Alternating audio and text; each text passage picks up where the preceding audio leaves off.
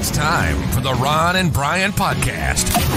Get ready to fill your ears with the latest news, politics, current events, and whatever else we feel like talking about this week. And now, your hosts, Ron and Brian. And good evening, everybody. It is Sunday night. It is 8 o'clock. It is time for episode 223 of the Ron and Brian Podcast, joined, as always, by my friend, Brian. Brian, how the hell are you this fine, cool Sunday evening? I'm doing great. It's I'll let people inside a little bit. Right before we do this show, Ron and I go over the different topics that we want to hit. This week in particular, I feel very good. I feel very good that the next hour plus of your life is going to be an entertaining one. That makes me excited. All right, makes sense. I'm glad to hear it, sir. Ron, how are you doing? I'm okay. You'll notice, again, by the backdrop here, that I'm still located in the patented Ron and Brian pandemic bunker. 2 weeks ago it was monkeypox. Last week, domestic terrorism. This week, Brian, it's angry Britons. I made some jokes on Twitter after the passing of Queen Elizabeth on the podcast account that apparently were not well received. Some threats have come in, and we have felt, at this point it's safer for me to remain in the bunker. But I think you, being the statesman of the podcast, being the diplomat that you are, I feel I need you to go to London and kind of straighten this whole thing out. You want me? I think so. Again, you wear a high neckline, which is very much in fashion in the UK. You've got a way of talking to people. You've got a very calming way with people. I think right now my appearance in London would be a distraction and an unwelcome one. So I feel you need to hop on a plane and get over there as soon as possible. I guess I can. I guess I can do it for you. Okay. I mean, I don't want to pull rank. I don't want to throw, 51% at you. But let's just say this isn't one of those things that's a request. Like, I'm not So what you're saying is that a week from today, you want me to be in London, another country, the other side of the Atlantic Ocean, and that's where you want me to do the podcast? Across the pond, yes. That's exactly right. Okay, I can do this. Ron, we are getting some comments that there is a weird sound happening while you're talking. I don't know. I mean, everything is hooked up like it normally is. Maybe there's some AC running in the background. No. It only happens when you move. Move around. Don't say anything. Now sit still and talk. All right. How is this? Don't move and talk. Don't move and talk. So like this. Yeah, I think it's the microphone on your headphone. Is there anything rubbing up against the microphone? You know what? I wonder. Let me see something here. It's very possible. Hold on. How is that? That is way better. Okay. All right. Sorry, there was a little audio setting that I forgot to change. So that's on me. And again, I guess the Britons have me a little bit off my game. I don't want to throw blame at people, but yeah, Britons have me a little bit off my game. Well. Now that things are fixed. So, ladies and gentlemen, a week from today, I will be in London doing this podcast. All right. I appreciate it. I appreciate that. I appreciate you. In the meantime, I also appreciate Drink of the Week. Drink of the Week. Na zdrowie. Salud. Drink of the Week. Pleasure. Drink of the week, drink of the week, drink of the week, drink of the week. Brian, what are you bringing to the podcast for your beverage this evening?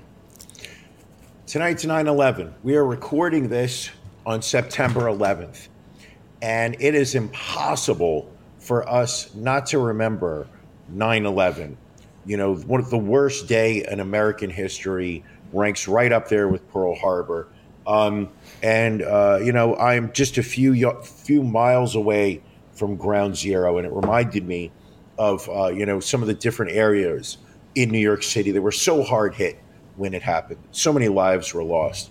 So I thought of Staten Island because that is a borough that was, heavily affected. Right. So our good friends over at Killsborough Brewing. Something called a Plain Jane Plum. This is a plum-infused sour Weiss beer. Oh. Weiss beer. That sounds interesting.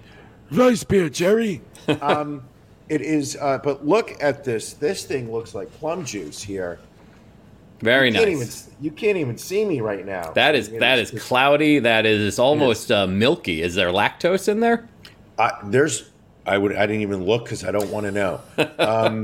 But it is a bright Berliner style Weiss beer, kettle soured and brewed with Pilsner and white wheat, conditioned on plums, coming in at 4.9 ABV.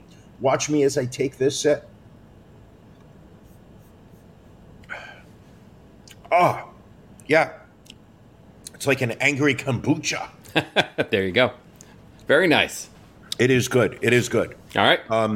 And also, because today is the first Sunday of football season. Oh, yeah. I took out my special football edition version, Crown Royal Football. Looks good. So I'll be drinking some Crown Royal in a glass. Nice.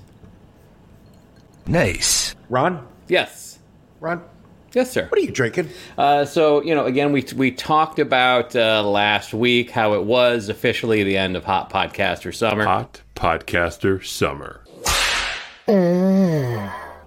So we're now back to some of our heavier beers. So I went out to Colorado to Breckenridge Brewery for their vanilla porter, roasted malts with notes of vanilla, clocking in at a very modest 5.4%.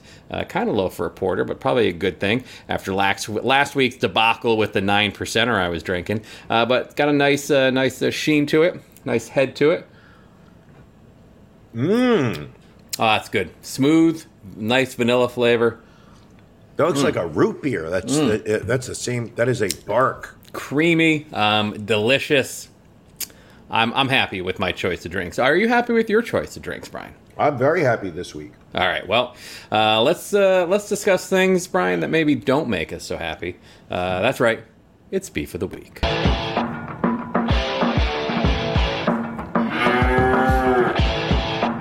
Ron and Brian's Beef of the Week.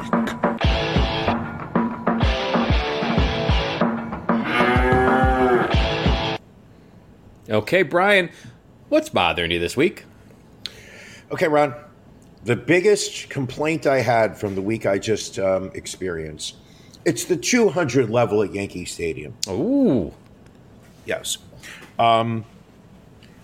Never have I felt more cattled in, like packed sheep, like overstocked fish in a fish supermarket.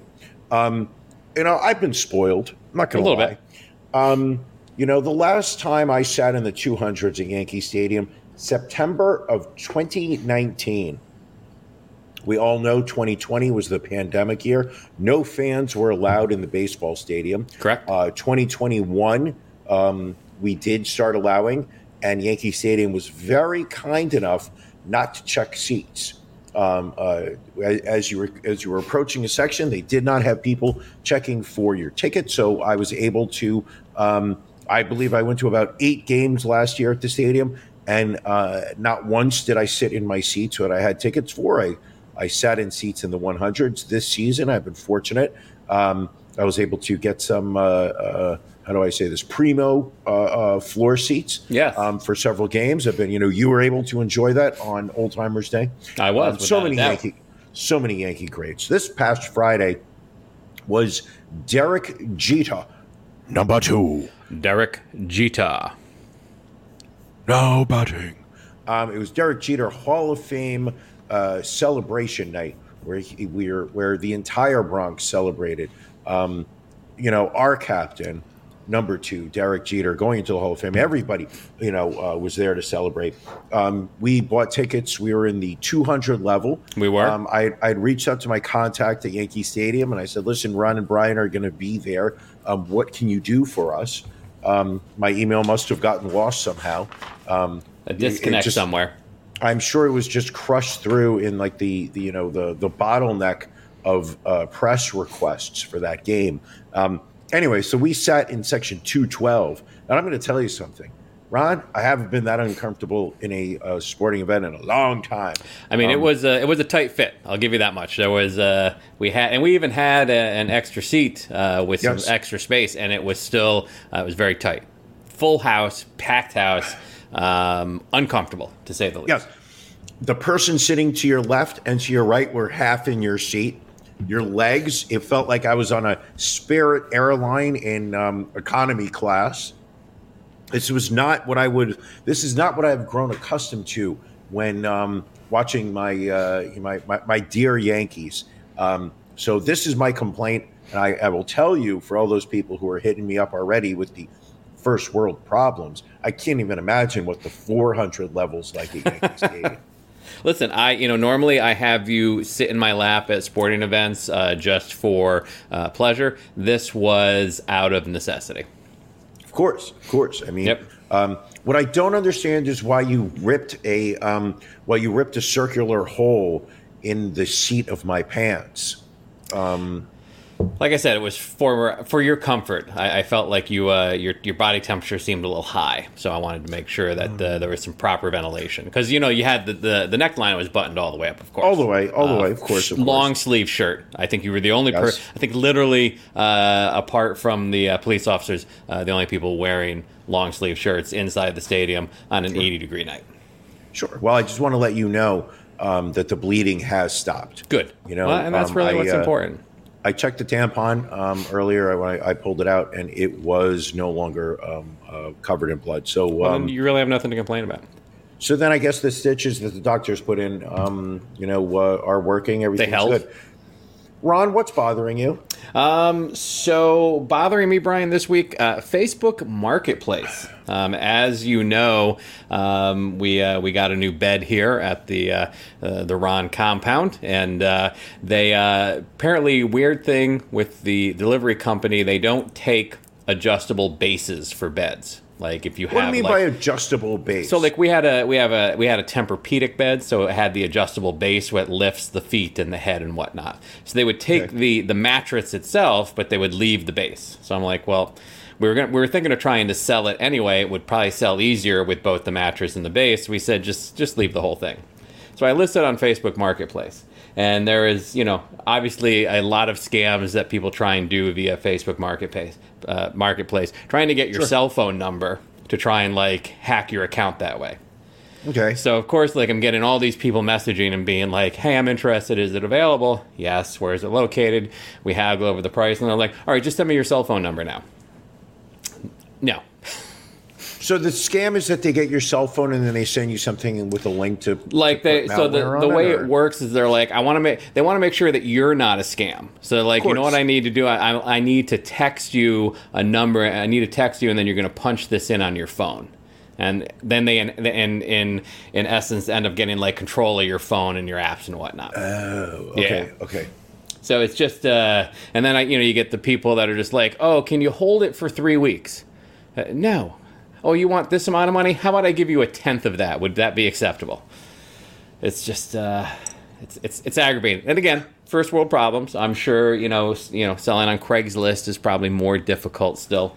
Well, if you did it on Craigslist, there literally would be somebody trying to insert their vibrator inside your rectum while testing out the mattress. I mean, I'd take a few bucks off for that. You take it off or you'd add it on? Good question. Depends how good they are with it. Understood. Brian. So have you been able to move it? Not as of yet. I have one more person that we're in negotiations. I just want it out of here, Brian. It's literally in our dining room right now because we had moved it downstairs. And there's nothing in the dining room because we're getting the floors redone. It's a house of chaos right now. It's an absolute house of chaos. How are the pets handling this? So upheaval. The cats are all up on the third floor now, and they are going through separation anxiety. Finn, who is the loud cat that you would hear sometimes during this podcast, typically wakes us up at 4 a.m. Just because he is crying at the door, trying to get out of his location and get to us. Aww. But he'll survive. He's tough. He'll survive. They got a few more weeks up there till everything's done. Okay. So Okay. they'll just have All to right. deal with it. Brian, very exciting week this week. It was week 1 of the NFL season. It was our first week of NFL picks. We gave you our locks of the week last week. Matt, roll that new bumper. What's that, Matt? God damn it, Matt. All right, one more week, I'm being told. One more week for the bumper. Can we cut it in post? I'll see if he has it done in time. I'll see if we can add it afterwards. Okay, but well, Brian, first off, Ron, Ron, if I may interrupt you, you may. I need to congratulate you. Okay, you went 2-0 this week, right off the bat. You sat there and looked at week 1. You did not feel challenged. Your 2 picks, you took Miami Dolphins -3 over the Patriots. You said Belichick is done. Dolphins 20-7. Then you looked at the New Jersey Jets and you said, trash, garbage, junk, whatnot. I'm taking the Baltimore Ravens -7. Ravens win 24-9. Ron, you're 2-0. How'd you do it? You know what? I went with my gut. I felt good about these games, and thankfully they paid off. So my perfect streak continues. But Brian, you were not to be outdone. You looked at Green Bay -1.5 going into Minnesota. You said, you know what? This is a NFL season for vaccinated players, not unvaccinated ones. So you took Minnesota getting 1.5. Minnesota wins the game handily. Again, this was the one I thought was going to trip you up right at the beginning of the season. Colts were favored by 8.5 over Houston. You thought that line was huge. You said, not only should masseuses in Houston rest easy now, but all of the fans in Houston can rest easy. They're a better team. You took Houston plus 8.5. Game ends up a tie, 20-20. Still ends up being a win for you, my friend. So you also start off the NFL season 2-0. So applause for that, sir. Listen, it's just it's a beautiful thing. So shall we give our picks for this week? This week's locks of the week. Sure. I will let you go first. All right. So I like Kansas City. They were really running up on the road against Arizona earlier. They are at home Thursday night against the LA Chargers. I like them at home with a short week. Kansas City -3 against the Chargers. And I'm taking one out of your playbook this time. Houston on the road at Denver. Big underdog. They're getting 10.5 points against those Denver Broncos. I'm taking Houston plus the points. Brian, who you got? I watched a lot of the Jet game earlier today. I saw how terrible they are. Browns laying 5.5 next week against the Jets. I say you lay those points.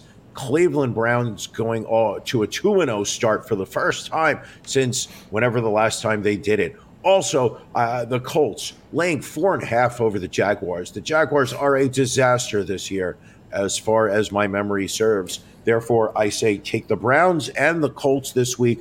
Lay the points, people. You'll be collecting your cash a week from today. All right. Remember, bet with your head, not over it. But this is like printing money. Taking the Ron and Brian NFL locks of the week. So, Brian, as you've mentioned earlier, as the background banner of this show will attest, today is 9/11. It is the 21st anniversary of the 9/11 attacks at the World Trade Center at the Pentagon in Shanksville, PA, where almost 3,000 Americans lost their lives. Brian, you wanted to kind of, go over some remembrances of that day in question and how Ron and Brian went through that day. Ron, I felt 9/11 was really a defining day in our generation. It changed the world. It changed everything about us. We know that what was the number of people that died? It was, like I said, it was close to 3,000. It was like close to 3,000 people. people died, not including the terrorists that did it. Or nearly 3,000. I mean, it was wild, and I felt that it was important for us today to show ourselves as true Americans, to show that this podcast will never forget 9/11. And one of the ways that I personally, and I know, Ron, you were right on board with me when we talked about it earlier this week. You were right on board. We're going to read a list of the dead. Ron, I'm going to take the first 2,400 people. I'm going to let you take a break. You're going to. I don't think we were going to do all of the names, Brian. I think Ron, we love America, so the only thing that we can do here is read the names. So I'm going to start off with Gordon McCannell Amos, who was an investment banker at Sandler O'Neill in the World Trade Center. He was 32. Edelmiro Abad, 54, worked at the World Trade Center as a senior vice president at Fiduciary Trust International. I'm going to give you a little heads up. I'm going to let you run with this as long as you want to. Oh, dude, you have no idea. Marie Rose Abad, 49, from Syosset, New York. She was a senior vice president at K. Brian, wow, Ron. I think we said we 3, and you consider yourself an American. I think you wanted to talk back on where were you on 9/11, Brian? I'm not accusing you of anything, but where were you? I was in Hollywood, Florida, in the dark days. I was in Hollywood, Florida. Received a phone call from my mother saying, "I just want to let you know that your father's all right." And I said to her, "That's great. I appreciate that heads up, but I don't know why he wouldn't be all right." Right. And she said to me, "Oh, don't you have the TV on?" I said, "No, what's going on?" She said, "Oh, the World Trade Center is gone." And I was like, "What do you mean it's gone?" She goes, "The buildings are gone. They have collapsed." And that's a building I worked in. I was in the South Tower. Worked on, I believe, the 22nd floor, may have been 27 or 29, really don't remember. But my father worked literally 3 blocks south of the Trade Center. And he said, I remember after speaking with him, he actually looked out of his window in his office after hearing a woman scream, looked out the window, and he said you could see a torso. Just a torso on the street. No arms, no legs, just the torso. He said at that point, he said, everybody should go home. And he walked back to his desk, grabbed his briefcase, and left while other people were just running around trying to figure out what to do. That was his 9/11 story. Mine was that I watched TV like everybody else, feeling absolutely separated from New York, which is so important to me. And I just said, this is an outrage. And that was my 9/11 story. You know who had a good 9/11 story, Ron? I'm afraid to ask who. Anthony Abate from Melville, New York. He was a bond trader at Cantor Fitzgerald. Also, Vincent Paul Abate, 40. He worked as a bond trader also at Cantor Fitzgerald. Apparently, the Abates were, it was a family business over at Cantor Fitzgerald. Also, Lawrence Christopher Abel, also from Cantor Fitzgerald. Alana Abraham, 30. She was a manufacturing engineer associate at Applied Materials. She was on United Airlines 175. Are you going to stop me, Ron, or are you going to let me keep going?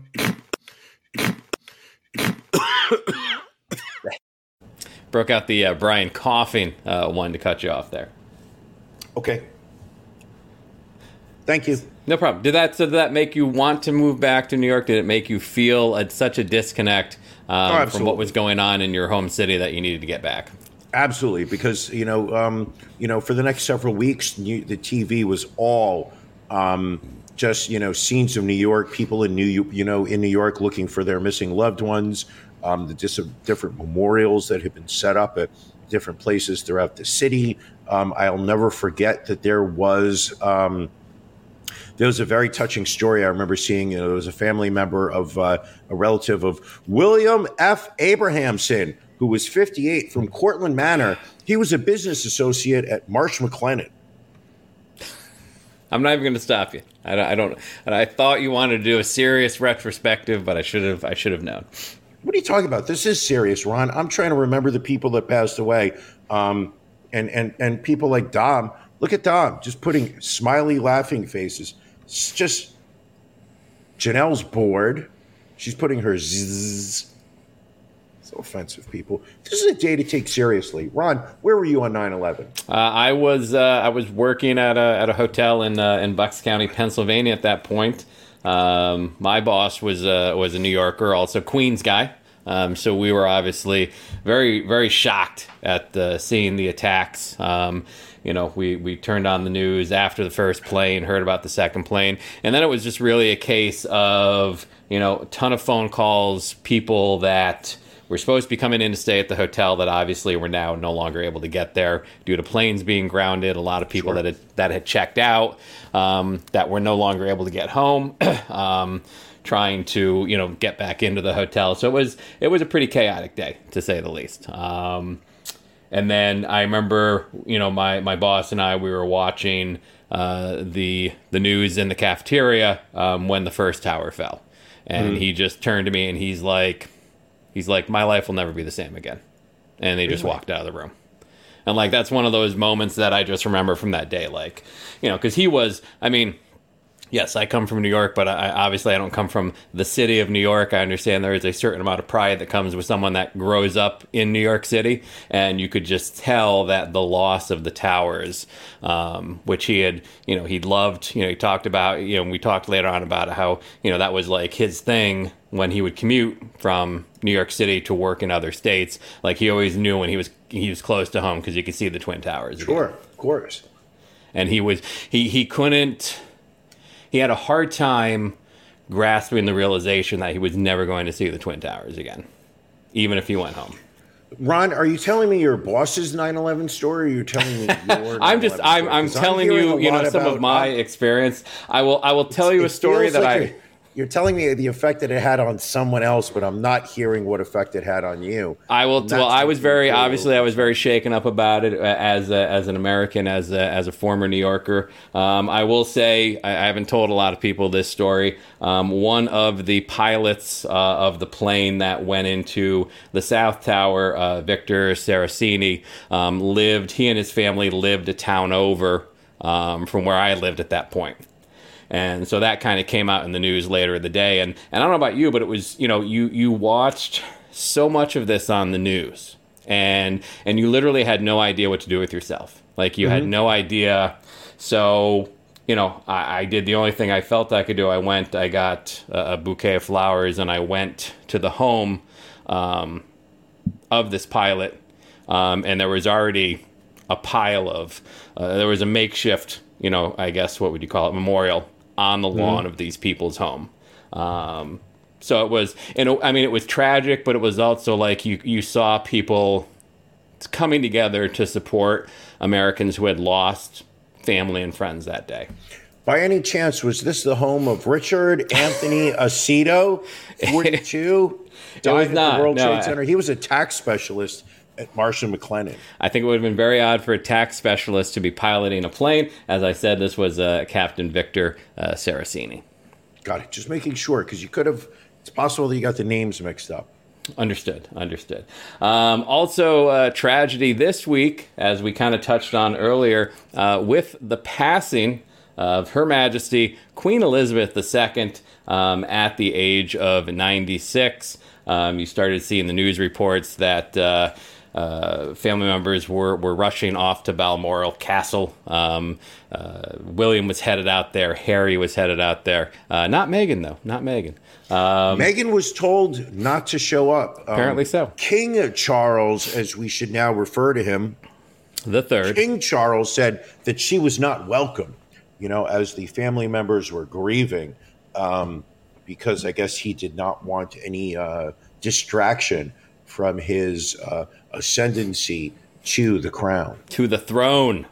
So it was very interesting to see. I think reaction across the internet fell into kind of three different camps. You have people, obviously, many people in the UK, very heartbroken that the Queen had passed after her 70-year reign. So you had people very sad that the Queen was gone. You had people that could not care less, and then you had people that were I think, for lack of a better word, happy with the fact that she was dead. The country of Ireland, for example, I think showed many examples. In fact, we've got one here. This is from a soccer match that night that she had passed away, and a chant going up from the crowd.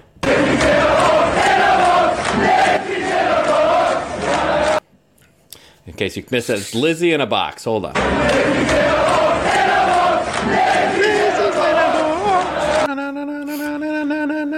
I mean, so you could understand, the colonization part of her reign, the war with Ireland, the number of deaths attributed to the UK during her time there. But again, a very long 70-year reign. She saw 6 popes, 14 U.S. presidents, and a fun fact, Brian, 56 starting quarterbacks for the Cleveland Browns. Where did you get that statistic from? I have many random pieces, factoids of information. You should be shocked.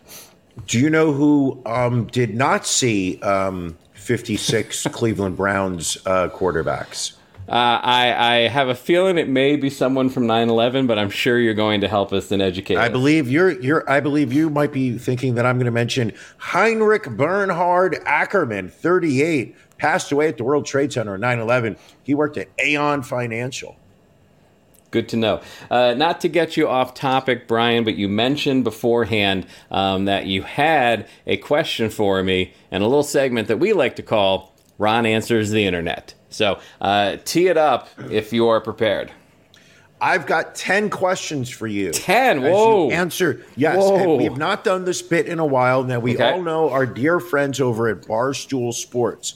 They have a running account, Answer the Internet, where celebrities are tasked with some challenging questions. Well, I think there's only one celebrity that needs to answer these questions. And no, people, it is not Paul Acquaviva, 29 at World Trade Center on 9/11. He was from Glen Rock, New Jersey. He worked at Cantor Fitzgerald as the E-Speed Vice President of Corporate Development. No, we're not talking about Paul Acquaviva. We're talking about Ron. Ron's going to answer the Internet. Ron, Are you prepared? Let's tee it up, my friend. Let's do this. All right. Ron, would you rather lose the ability to taste food or to feel sex? I think, at this point in my life, I might as well just lose the ability to feel sex. Because I'm certainly eating a lot more than I'm having sex. Well, we'll talk. Well, maybe if you get this new bed, it might change everything. You never know. Possibly be that since you've got an uncomfortable bed, that therefore Mrs. Ron is less likely to be interested in this. Very possible. What's the next question? Question number 2. What's the worst thing you've been kicked out of a bar for? Have you ever been kicked out of a bar? I was kicked out of a strip club one time. I guess that would count as a bar because of a joke my friend made that the women did not find humorous. Do you remember what the joke was? I don't remember the exact joke offhand, but he was being kind of like a wise guy, and so they did not appreciate his humor, and so they kicked both of us out.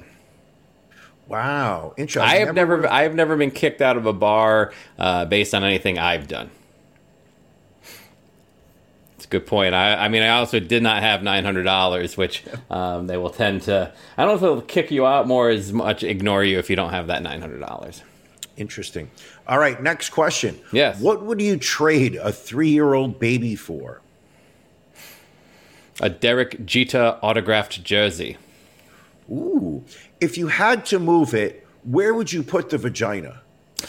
If I had to move it, yes, had to move it from where it's currently located on the female body, where would you move it? I guess maybe swap it with the belly button. I don't know. That's a very unusual question. Okay. What is the craziest thing a male or female has ever done to you? The craziest thing. Nothing really stands out. I don't have any, nothing crazy. I'm very Comedian extraordinaire Dave Hill once took a train and then a cab to your home. I think that might go up with that. There you go. All right, that's fair. Next question. Would you rather have no music for the rest of your life or have all music sung by Mrs. Ron? Oh, I'd go with no music. I love many things about my wife. Her singing voice, as she would have to admit, is not one of them. So you would rather have no music for the rest of your life? Correct. Okay, very interesting. If you had to go to war, would you choose to go during the Middle Ages, the Revolutionary War, or World War I? I would probably go World War I, just because from a medical standpoint, I think you would have the best chance of surviving if you got hurt. Interesting. Would you rather spend your life in a country music video or a rap music video? Now, keep in mind, if you want, I'm gonna help you out on this one. Okay. To me, this was tough, but I found this one really interesting because a rap music video you think is going to be very baller. You think it's just going to be, popping bottles of champagne with, bikini-clad women, in a pool at a mansion while your rims are spinning. But the question is, you're Ron, hotel magnate. You're not going to fit in with that crowd. That crowd, they're going to look at you and say, like, can we help you? The other, possibility is you're in a country music video where there's going to be some line dancing. I don't know how you are at line dancing. Very bad at it. Somebody wearing a plaid shirt tucked into a pair of jeans with a cowboy hat and acoustic guitar strumming along. They're going to be singing while kicking their cowboy boots up and down. Like, are you going to fit in there any better? Right. I think I'd go rap video. I think that would be, if I have to spend the rest of my life, I think I would enjoy that more than being in a country music video the rest of my life. All right. I would have gone with the same answer. Who's the number one celebrity or athlete that you would want to see come back from the dead? Come back from the dead, celebrity or athlete? Probably be Prince. Prince. What would you do with Prince if Prince came back, to hang out with you? I mean, I would like to see a Prince concert. I would say that's a regret that I never got a chance to see him perform when he was alive. Interesting. He was probably high on drugs most of the time that you were alive, so probably didn't have much of a shot of seeing a good Prince show. Ron, when you're drunk, is it better to have sex or the ideal drunk meal? Oh, the ideal drunk meal. What is your drunk meal of choice? I mean, a drunk meal, it's either going to be like, it depending on what I'm in the mood for. If I'm in the mood for savory, I'm going like with a burrito with some, rice and beans on the side. If I'm going sweet, I'm going with a Denny's French slam. What is a Denny's French slam? All that is the grand slam, but you get French toast instead of pancakes. Ooh, yeah, I like that. See what I'm saying? I like that. Would you rather never be able? This must be a good one. Excuse me. No, I had some of the sour beer and it got caught in my throat. Hold on, it sounds almost like this.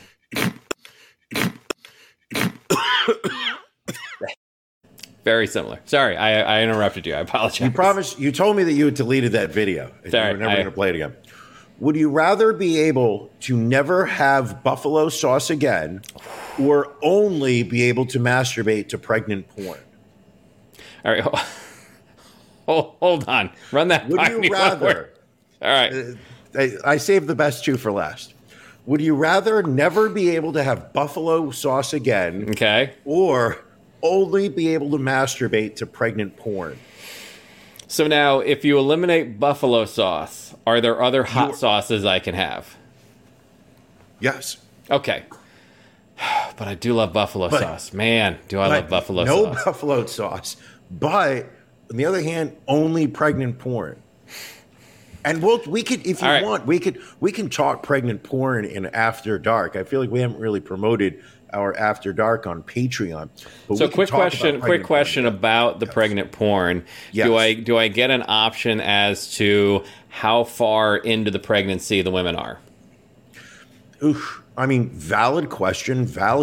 I'm going to say that there has to be a significant baby bump visible. Like it can't be 6 weeks. We're not talking 6 weeks pregnant porn. Right. We're talking like 6-7 months where, it's not like bursting at the seams. Right. The baby's not going to have any dents on the forehead, but you're definitely sure this woman's pregnant. I mean, I love buffalo sauce too much. So I guess I'm stuck with pregnant porn the rest of my life. Pregnant porn. Interesting. All right. Last but not least, I'm going to try and get through this with a serious face. Breathe. Would you rather get a good hand job from your grandmother or a bad hand job from your grandmother? I feel like this went one question too long. I mean, No. This did not go one question too long. You don't want to answer this question. I mean, I feel the only answer is a bad one because God forbid you enjoy that. And it's a rough one, but just the idea that I made you have to think about. Well, if it's a rough one, then it's going to be a bad hand job, yes. Hey-o. And that, ladies and gentlemen, is Ron Answers the Internet. That was a good selection of questions. I'm not going to lie. You. Very nice. Thank you. My personal favorite was the buffalo sauce or pregnant porn. That was my personal favorite in terms of questions. I understand. Just the idea of forcing you to have to, pick and choose. Right. So, Brian, as you mentioned, we were at the Yankees game on Friday night.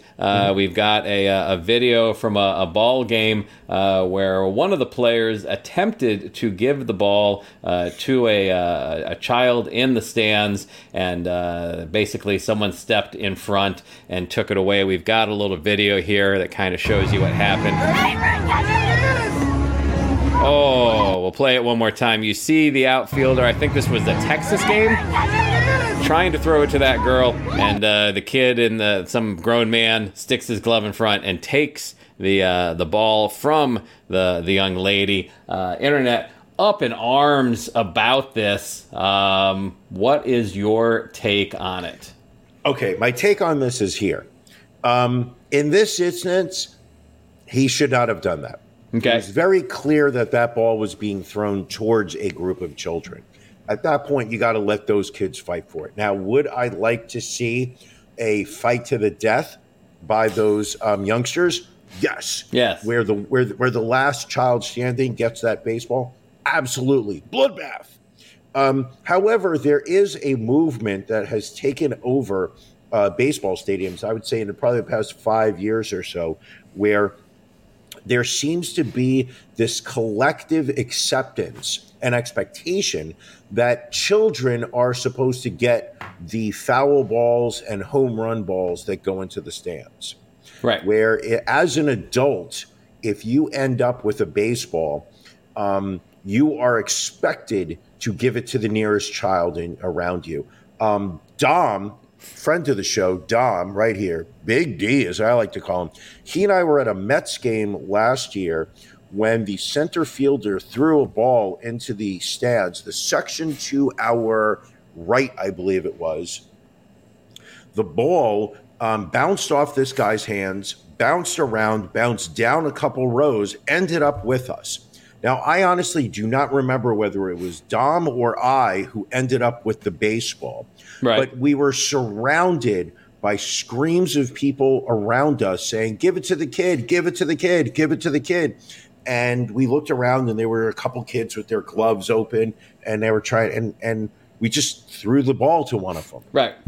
Would I have liked to have kept that baseball? Sure. Probably. Do I think Dom would have liked to have gone home and been like, hey, this was I got a baseball at the game?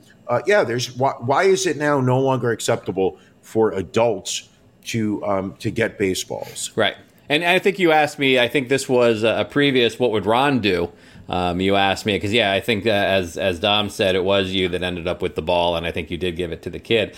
I mean, I think it's... I remember I had... Yeah. Here's the thing. I think it's okay if the crowd wants somebody to give the ball to the kid. But I think it's up to that adult. And if the adult doesn't want to do it, I think it's kind of a dick move to kind of boo. Because, listen, someone like you who's been a baseball fan since you were a kid, that may have been the first time you've ever gotten a foul ball.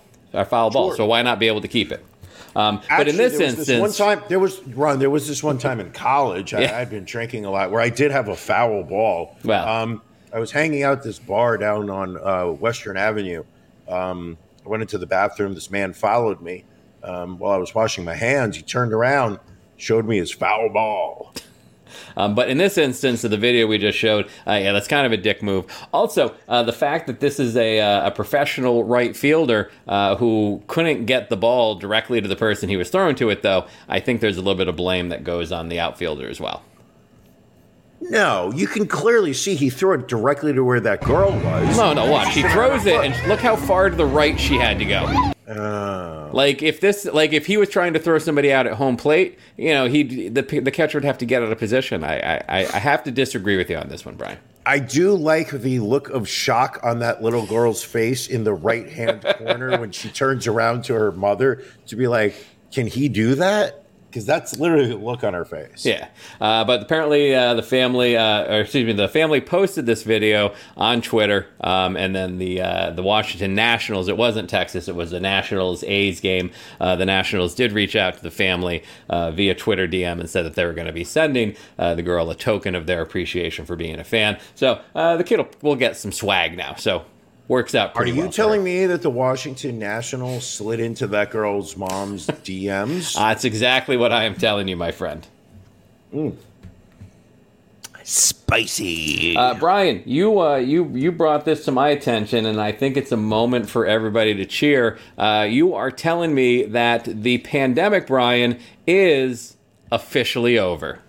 We've done it, people. Is over. We have beaten it. Brian, why is it that you can say the pandemic is over?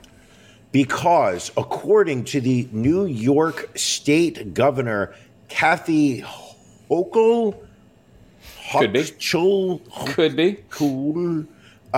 She announced earlier this week on Wednesday that she was lifting the requirement on all public transportation that individuals wear masks.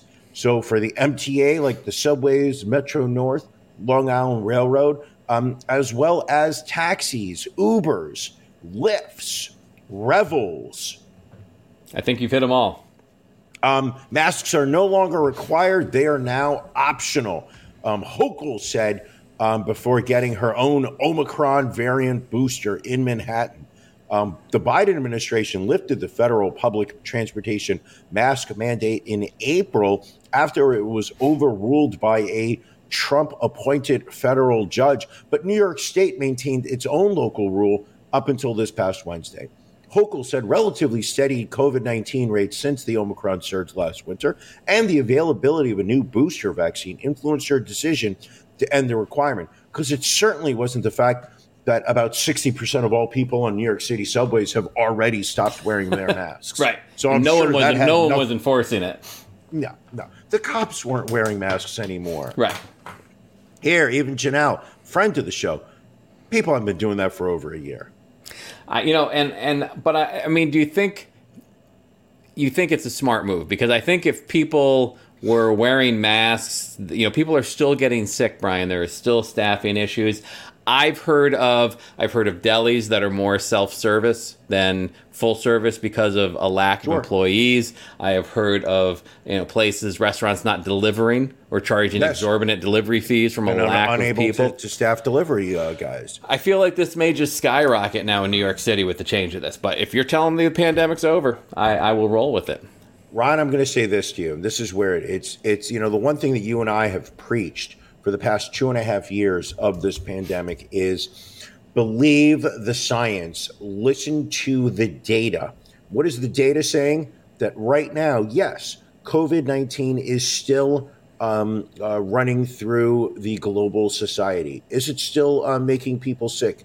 Absolutely. Are people dying? Yes, but not at the rates that were occurring before that necessitated social distancing, that required masks in public, masks in indoors, that required family members to be separated, children to not be able to go to school, restaurants to be unable to be open.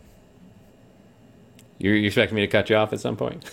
I really was, and I just couldn't understand why. There are times I just want to see how long you will go if I don't stop you.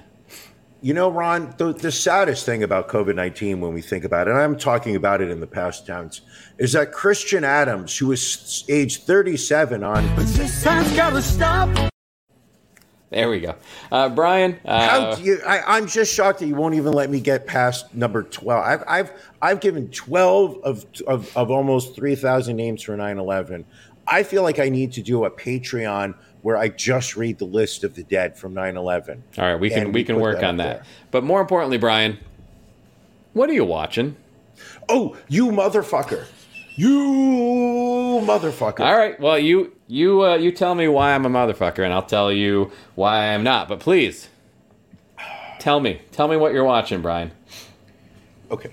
Well, I'm going to use past tense. Okay. I watched the first 20 minutes of episode 1 of She-Hulk. Okay. I tried my best to give it a shot. I tried my best to even make it through the first episode. And then I found myself on the subway, wearing a mask, by the way. I just found myself like, why am I doing this? There's a podcast on my phone right now that I would much rather be listening to. The Ron and Brian podcast, found wherever you get your podcasts. And I was just like, there's songs that I would rather be listening to. I'd rather be surfing the internet on my phone than watching this crap. It's unwatchable. Listen, and I can certainly get where you're coming from. I obviously I think am more of a Marvel fan than you are, and it's fine. I mean, it's innocuous. It's like I think it's like 90s style kitsch type scene. But the thing is, fluff. It's such fluff. I said to you when I watched episode 1, I said to you, Brian, you will hate this show. You will hate it. I did hate it. If anything, I teed it up and said exactly how you feel, is that you hated this show. And I can certainly see why you would hate it. So are you basically bragging that you called it? I may have called it. You know who didn't call it, Ron? Who's that? That would be Donald Leroy Adams from Chatham, New Jersey, who was an E-Speed vice president of sales at Counter Fitzgerald, died at 9/11 at the age of 28. So speaking of, we were talking about 9/11 and what we're watching. I watched the new documentary on Netflix about the anthrax attacks that happened in the weeks following 9/11. How is that? I want to watch that. It's very good. It's a little unusual in that they talk to a lot of the people that were involved in the actual investigation, and people that got sick, and people that worked in the buildings. Mm-hmm. But for the doctor who was one of the main suspects, he's like played by a Hollywood actor, the guy that played Agent Coulson in the Avengers, and he's been in some other stuff. So he plays the... Did you just make another Marvel reference? I might have, yes. So he plays that doctor because that doctor is no longer alive. So he plays it, and so his part is scripted based off of police reports and emails and police interviews and things like that. And everybody else is like actually still alive and able to talk about it. So it was very interesting. I think at the end of it, like, there's definitely a group of people that feel they know who committed these attacks and have a very compelling argument. And I think there's just as many people who aren't 100% certain that the people that the person that gets named in the documentary as being the perpetrator of these attacks, may or may not have done it. So there's definitely, it gives you a lot of interesting information, but there's also a lot of questions that you still have at the end of it, and questions that will probably never be answered because the people that could answer them are not with us anymore. As a expert on biochemical weapons, where does Ron sit with that? Meaning, Like, where do you think? Do you think it was this doctor that they keep talking about? I mean, I think a lot of the signs, point to him. As far as the ability to use DNA to determine what strain of anthrax it was and things of that nature. But the fact that they have been unable to. So basically, I mean, not to ruin the documentary, they're basically able to say, like, we can say that this strain of anthrax came from this guy's lab, but there were also 12 to 15 other people that had access to it. And what other people are saying, like, they were never able to place him in the areas where these letters were mailed from. There was never security camera footage. There was never a gas station receipt, a parking receipt. Like, I mean, and again, this was 2001. There wasn't the level of security cameras and things that you had in this day and age. But again, this was literally in the weeks following 9/11 when everybody was on high alert for anything unusual. So to think that this guy could have been mailing things out from Princeton, New Jersey, and no one see him, or I don't know, it's very unusual. So I am still, I feel like he probably did it, but there's still that question of doubt. Did they ever say, or did it come up in what his possible motive was? Like, and that's the other thing too. Why would he have done this? I mean, the one thing they did say is that he did not like New York City. Which, all right, fine. So he sent, one of them went to NBC Studios. But then why mail him? Why the mailings to Washington, D.C.? Like, again, they're never able to really put together a motive, except for the fact that this guy was kind of weird, kind of eccentric. And that's, I think, and they also talk about another scientist that they suspected at first, and the DOJ kind of drug his name through the mud in public, and he ended up being cleared. He ends up getting a $5.8 million judgment from the government because he sued him for defamation of character. So you have to wonder, is, they screwed up with the first guy. How can you be 100% certain that they were correct with the guy that they looked at afterwards? Sure. I mean, it's the government. They've been wrong on so many different things. Right. Also, watch the new episode of 5 Days at Memorial. Series finale, episode 8, comes out this Friday. Definitely one of the best shows available on TV right now. I'm afraid to watch it because I think it's going to be too depressing. Yes. I mean, you have to be ready for it to be. It's an emotional roller coaster. Like, it will bring you down. You know what brings me right back up after I watch an episode of 5 Days at Memorial? The Ron and Brian podcast Patreon called After Dark. Nope, an episode of She-Hulk, Brian, just puts a smile right back on my face. Which I did watch the next 2 episodes of She-Hulk. Again, I enjoy it, but I like it for what it is. It is senseless, mindless entertainment. It is fan service. They have cameos with Marvel characters each and every week.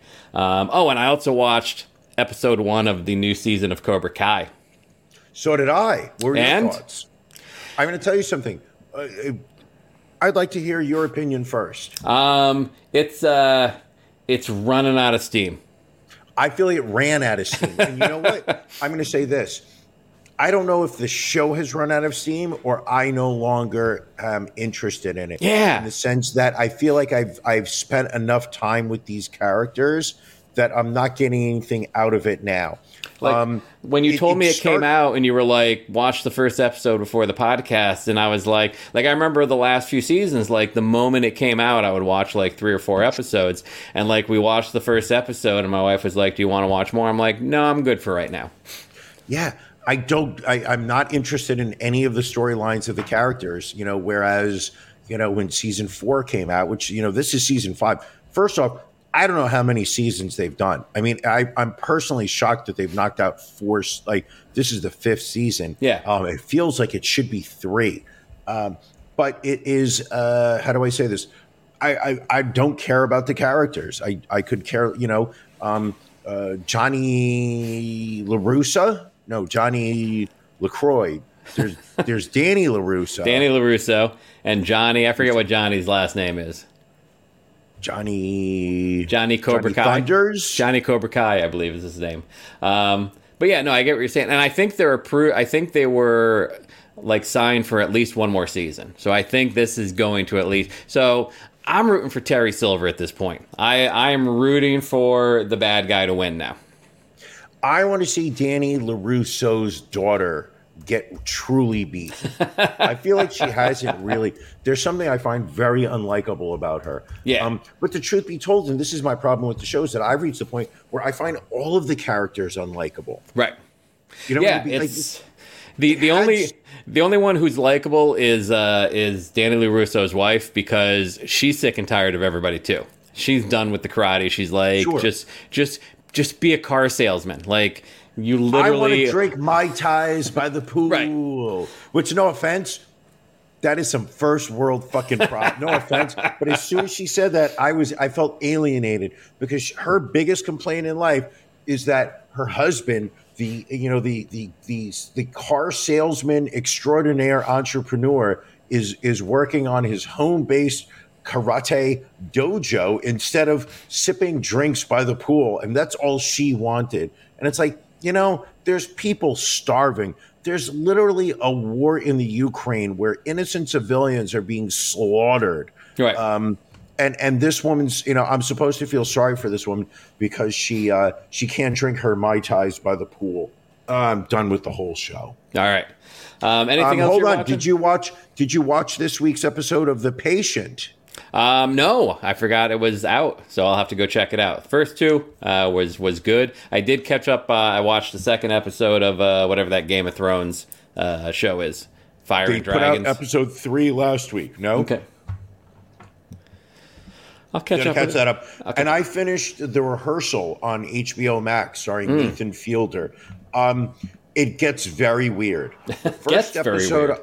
The first episode I thought was genius. He gets this guy who wants to tell a friend of his a secret. So what he does is he recreates the environment where he's going to speak with his friend, and they practice how that speech is going to go. They rehearse it. Of course, yes. But then it takes this weird nosedive into this other story about a woman that is unsure whether she wants to have a kid. So what he does is he takes this house in the middle of nowhere in Oregon, and he basically recreates the raising of a child from 0 to 18.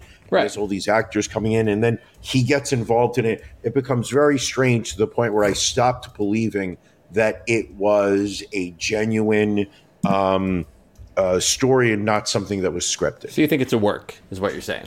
It felt like a work. Okay. If William Esquire were here, he would call it a work. Exactly. Let's see, what else do we have here? Brian, have you seen this story coming out of Las Vegas where a public official has been arrested for the murder of a local reporter?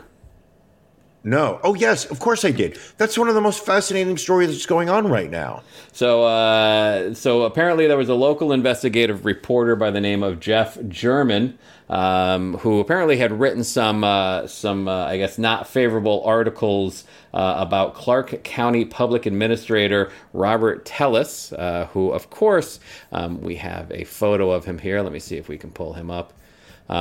Looking a bit like Lex Luthor, so automatically you think he's a bad guy. So they arrived at his house. He had been interviewed a few times. They had searched his house, and now Tellis has been arrested and charged with the stabbing death of this reporter. Listen, first off, I mean, he's got a Lex Luthor head, if ever one existed. Right. People. This is and I'm not pointing fingers here. Here we go. Allie's pointing fingers. William Esquire would be proud. You blame it on Reagan. William Esquire would blame her spelling of Reagan. Maybe he's blaming it on Brian Regan, the comedian. But it is the fact that we are that we are electing more and more extreme viewpoints into public office. And here is a politician who could not handle that there was a journalist out there posting negative pieces about him, that he actually felt that it was a smart move to go out and kill that journalist. This is and I'm not saying that it's on the right, because ultimately this man's party affiliation is not important. It is the fact that we have, as a society, we have been pulled to the extremes, and when you have extremists, they have extreme views. Right. And Tellus is actually a Democrat, so it just shows you can be as crazy on the left as you can be on the right. His whole, if you look at his Twitter feed, he literally was obsessed with this writer. And if you ask the writer, in the weeks leading up to it, what was going on, he said, "I'm working on a story. This guy's corrupt. I'm working on a story about it. I believe he's corrupt, and I'm putting something together." And this guy shows up. He was dressed up in a very strange getup. He was wearing an orange jumpsuit with a bright hat, that a big wide straw hat. Yeah, wide straw hat. He was seen walking through the neighborhood of the journalist. And then when he returned home, unrelated, several days later, while the press was outside of his home, he showed up wearing a hazmat suit. Yeah, I saw that when they were searching his house. He shows up in a hat. I mean, clearly, I think he's probably angling for an insanity defense. Would be my guess. I mean, I don't know. I feel like there are some cases where you should not be able to get an insanity defense. Oh, I agree. I feel like this guy is just an asshole. That's what it comes down to. Absolutely. You know who else is an asshole? Who? People who get on carnival rides, Ron. Oh. Are you not a fan of carnival rides, Brian? No. I feel that it's carnival rides are for people who just want to cheat death. And sometimes death's got your number. Well, I mean, these folks barely cheated death. So this is a carnival ride that was at the Phase 8 amusement park over in India, in Punjab's Mohali district. 50 riders on a drop tower, which is it's a carousel that's supposed to spin around, and then one of those things where it drops people down quickly. This thing, and we'll pull up the video here. It does drop people down quickly. It does drop people quickly. You can see it kind of spinning around up there, and then it comes down, but it does not stop. It hits the ground, and you see people. That is a rough landing, to say the least. Ron, let me ask you a question. Let me interrupt you right there. Of course. Well, we go back to that previous question from Ron Answers the Internet. Putting aside the buffalo wing sauce, you can have all the buffalo wing sauce for the rest of your life. Would you rather be limited to watching that video or pregnant porn? I'd watch this video. Really? You're not a fan of pregnant porn? Well, out of the two. So anyway, 16 people injured. Shockingly, no one killed. I mean, you see people, even though they were strapped in, flung out of their seats. Sure. But just surprising that people did not die. Yes, man, that was the slap sound that they made when they hit the ground. So thank you for that, Janelle. I don't know why JoJo thinks that this is bull. No, it really happened. Yeah, it happened. It really did happen. No, one more. She says no. One more story here tonight, because of course, we have to have a gun violence story. Memphis gunman Ezekiel Kelly, who we have a photo of here, went on a shooting rampage in Memphis, which he live streamed part of the way. He was a convict. He served time for attempted murder. He was supposed to serve, I want to say, 3 years. He got out after 3 months. And then this 19-year-old shot a friend of his, killed him, and then within the next 24 hours went on a rampage, shooting many people, but killing 3 additional. But was arrested alive and taken in, and he will be facing multiple murder charges, as well as many attempted murder charges as well. So the guy's driving around Memphis on Facebook Live, right, mumbling, because I saw some of the video of him talking on, I believe it was usacrime.com, my new favorite website. Yes. usacrime.com, because Hoodsite got shut down. You can't go to hoodsite.com. Cannot, unfortunately. Now it is all about usacrime.com. So you saw some video of him talking. He mumbles his words, or I'm going deaf and cannot hear him. There was a lot of mumbling going on, without a doubt. Okay, so I'm not alone. But he was just going around shooting people while on Facebook Live. And clearly the fact that he was live streaming what he was doing prevented the police officers from just shooting at him to death. Because normally, you understand, Tennessee police officers, when there's a black man driving around with a gun, they're automatically going to start shooting. Yes. But apparently they did not want that to be captured on video, so they decided to arrest him alive. Good job, officers. This man should be executed, in my opinion. Well, You know what? That's the fucking shame of it all. And I really mean this. And I know this may be 70 minutes after I started drinking. This man deserved to be shot by police. There are so many people, Breonna Taylor, that should not have been shot by police. Right. And, people were up in arms, and the police department, got butthurt because they felt that, people weren't supporting them and whatnot. Here's an example where I think all of society would have gotten around and stood behind officers who had shot this man to death. And we would have said, this guy deserves death by cop. They should have shot this guy. We all would have supported them for doing so. I think so. Brian, tell people what's going to be happening in about 18 minutes from now. Okay. So this is what happens, people.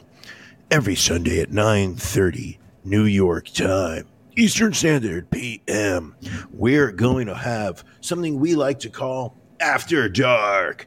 And what do we do in After Dark? We try to figure out how we can stop talking like this. No, what happens is this, people. You're currently watching a free show. This has cost you nothing. 70 minutes of your time, but time well spent. And what happens is that on a regular basis, there are costs associated with this podcast. Every time you see this scrolling banner that rolls by, Ron and I have to pay 75 cents to the kind people over at StreamYard. So each time so look, that's now 75 cents there. Now it's $1.50. It rolls up. Oh, right. My God. That was exaggerated. But there's web hosting, there's social media posts, sponsorships. The show costs money. And Ron and I, we pay for it out of our own pocket. But people have reached out over the years and have said, hey, you guys are doing a great show. I appreciate, the entertainment that you provide. How can I help you? And you know what we did? We sat there and said, you know what? We're going to figure out a way that you can help us. And the answer was, we went to Patreon. We created our own page over at Patreon. There are several tiers where you can support the show. As little as $5 a month gets you an audio file of something we call After Dark, which is stories that aren't quite family appropriate, things you wouldn't necessarily, want your mom and dad to hear us talking about. Sexy stories, spicy, salacious stuff. But it's also stuff that YouTube wouldn't really approve of. Facebook would ban us immediately. Twitch would be twitching.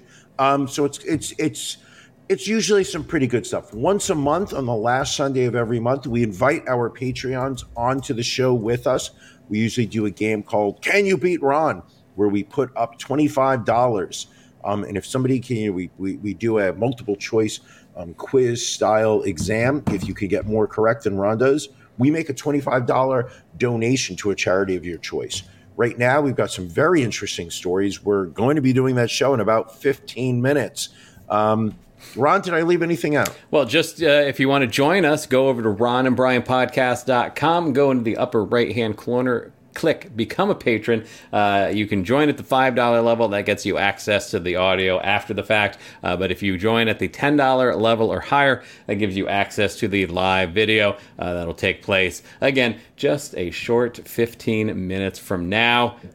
So if not, we still love you tuning into the free broadcast, but we do love our Patreon subscribers a smidge more, just a smidge more.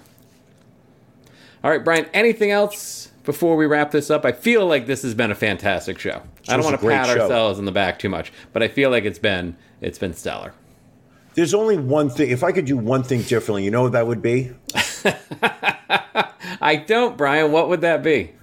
That would be if Shannon Lewis Adams could have watched this show. Shannon Lewis Adams passed away at 9/11. She was 25 years old, works as a fixed income accountant at Cantor Fitzgerald, passed away at 25 on 9/11. All right. Well, sad that she could not join us, but thanks to everybody else who did. We will be back again next week. Brian, anything else before we roll out of here? Not at all. All right. Have a good week, everybody. Thank you for joining us on the Ron and Brian podcast. We're live each week on YouTube, Facebook, and Twitch. You can find prior episodes, links to our social media, and everything else Ron and Brian at ronandbrianpodcast.com. See you again next week.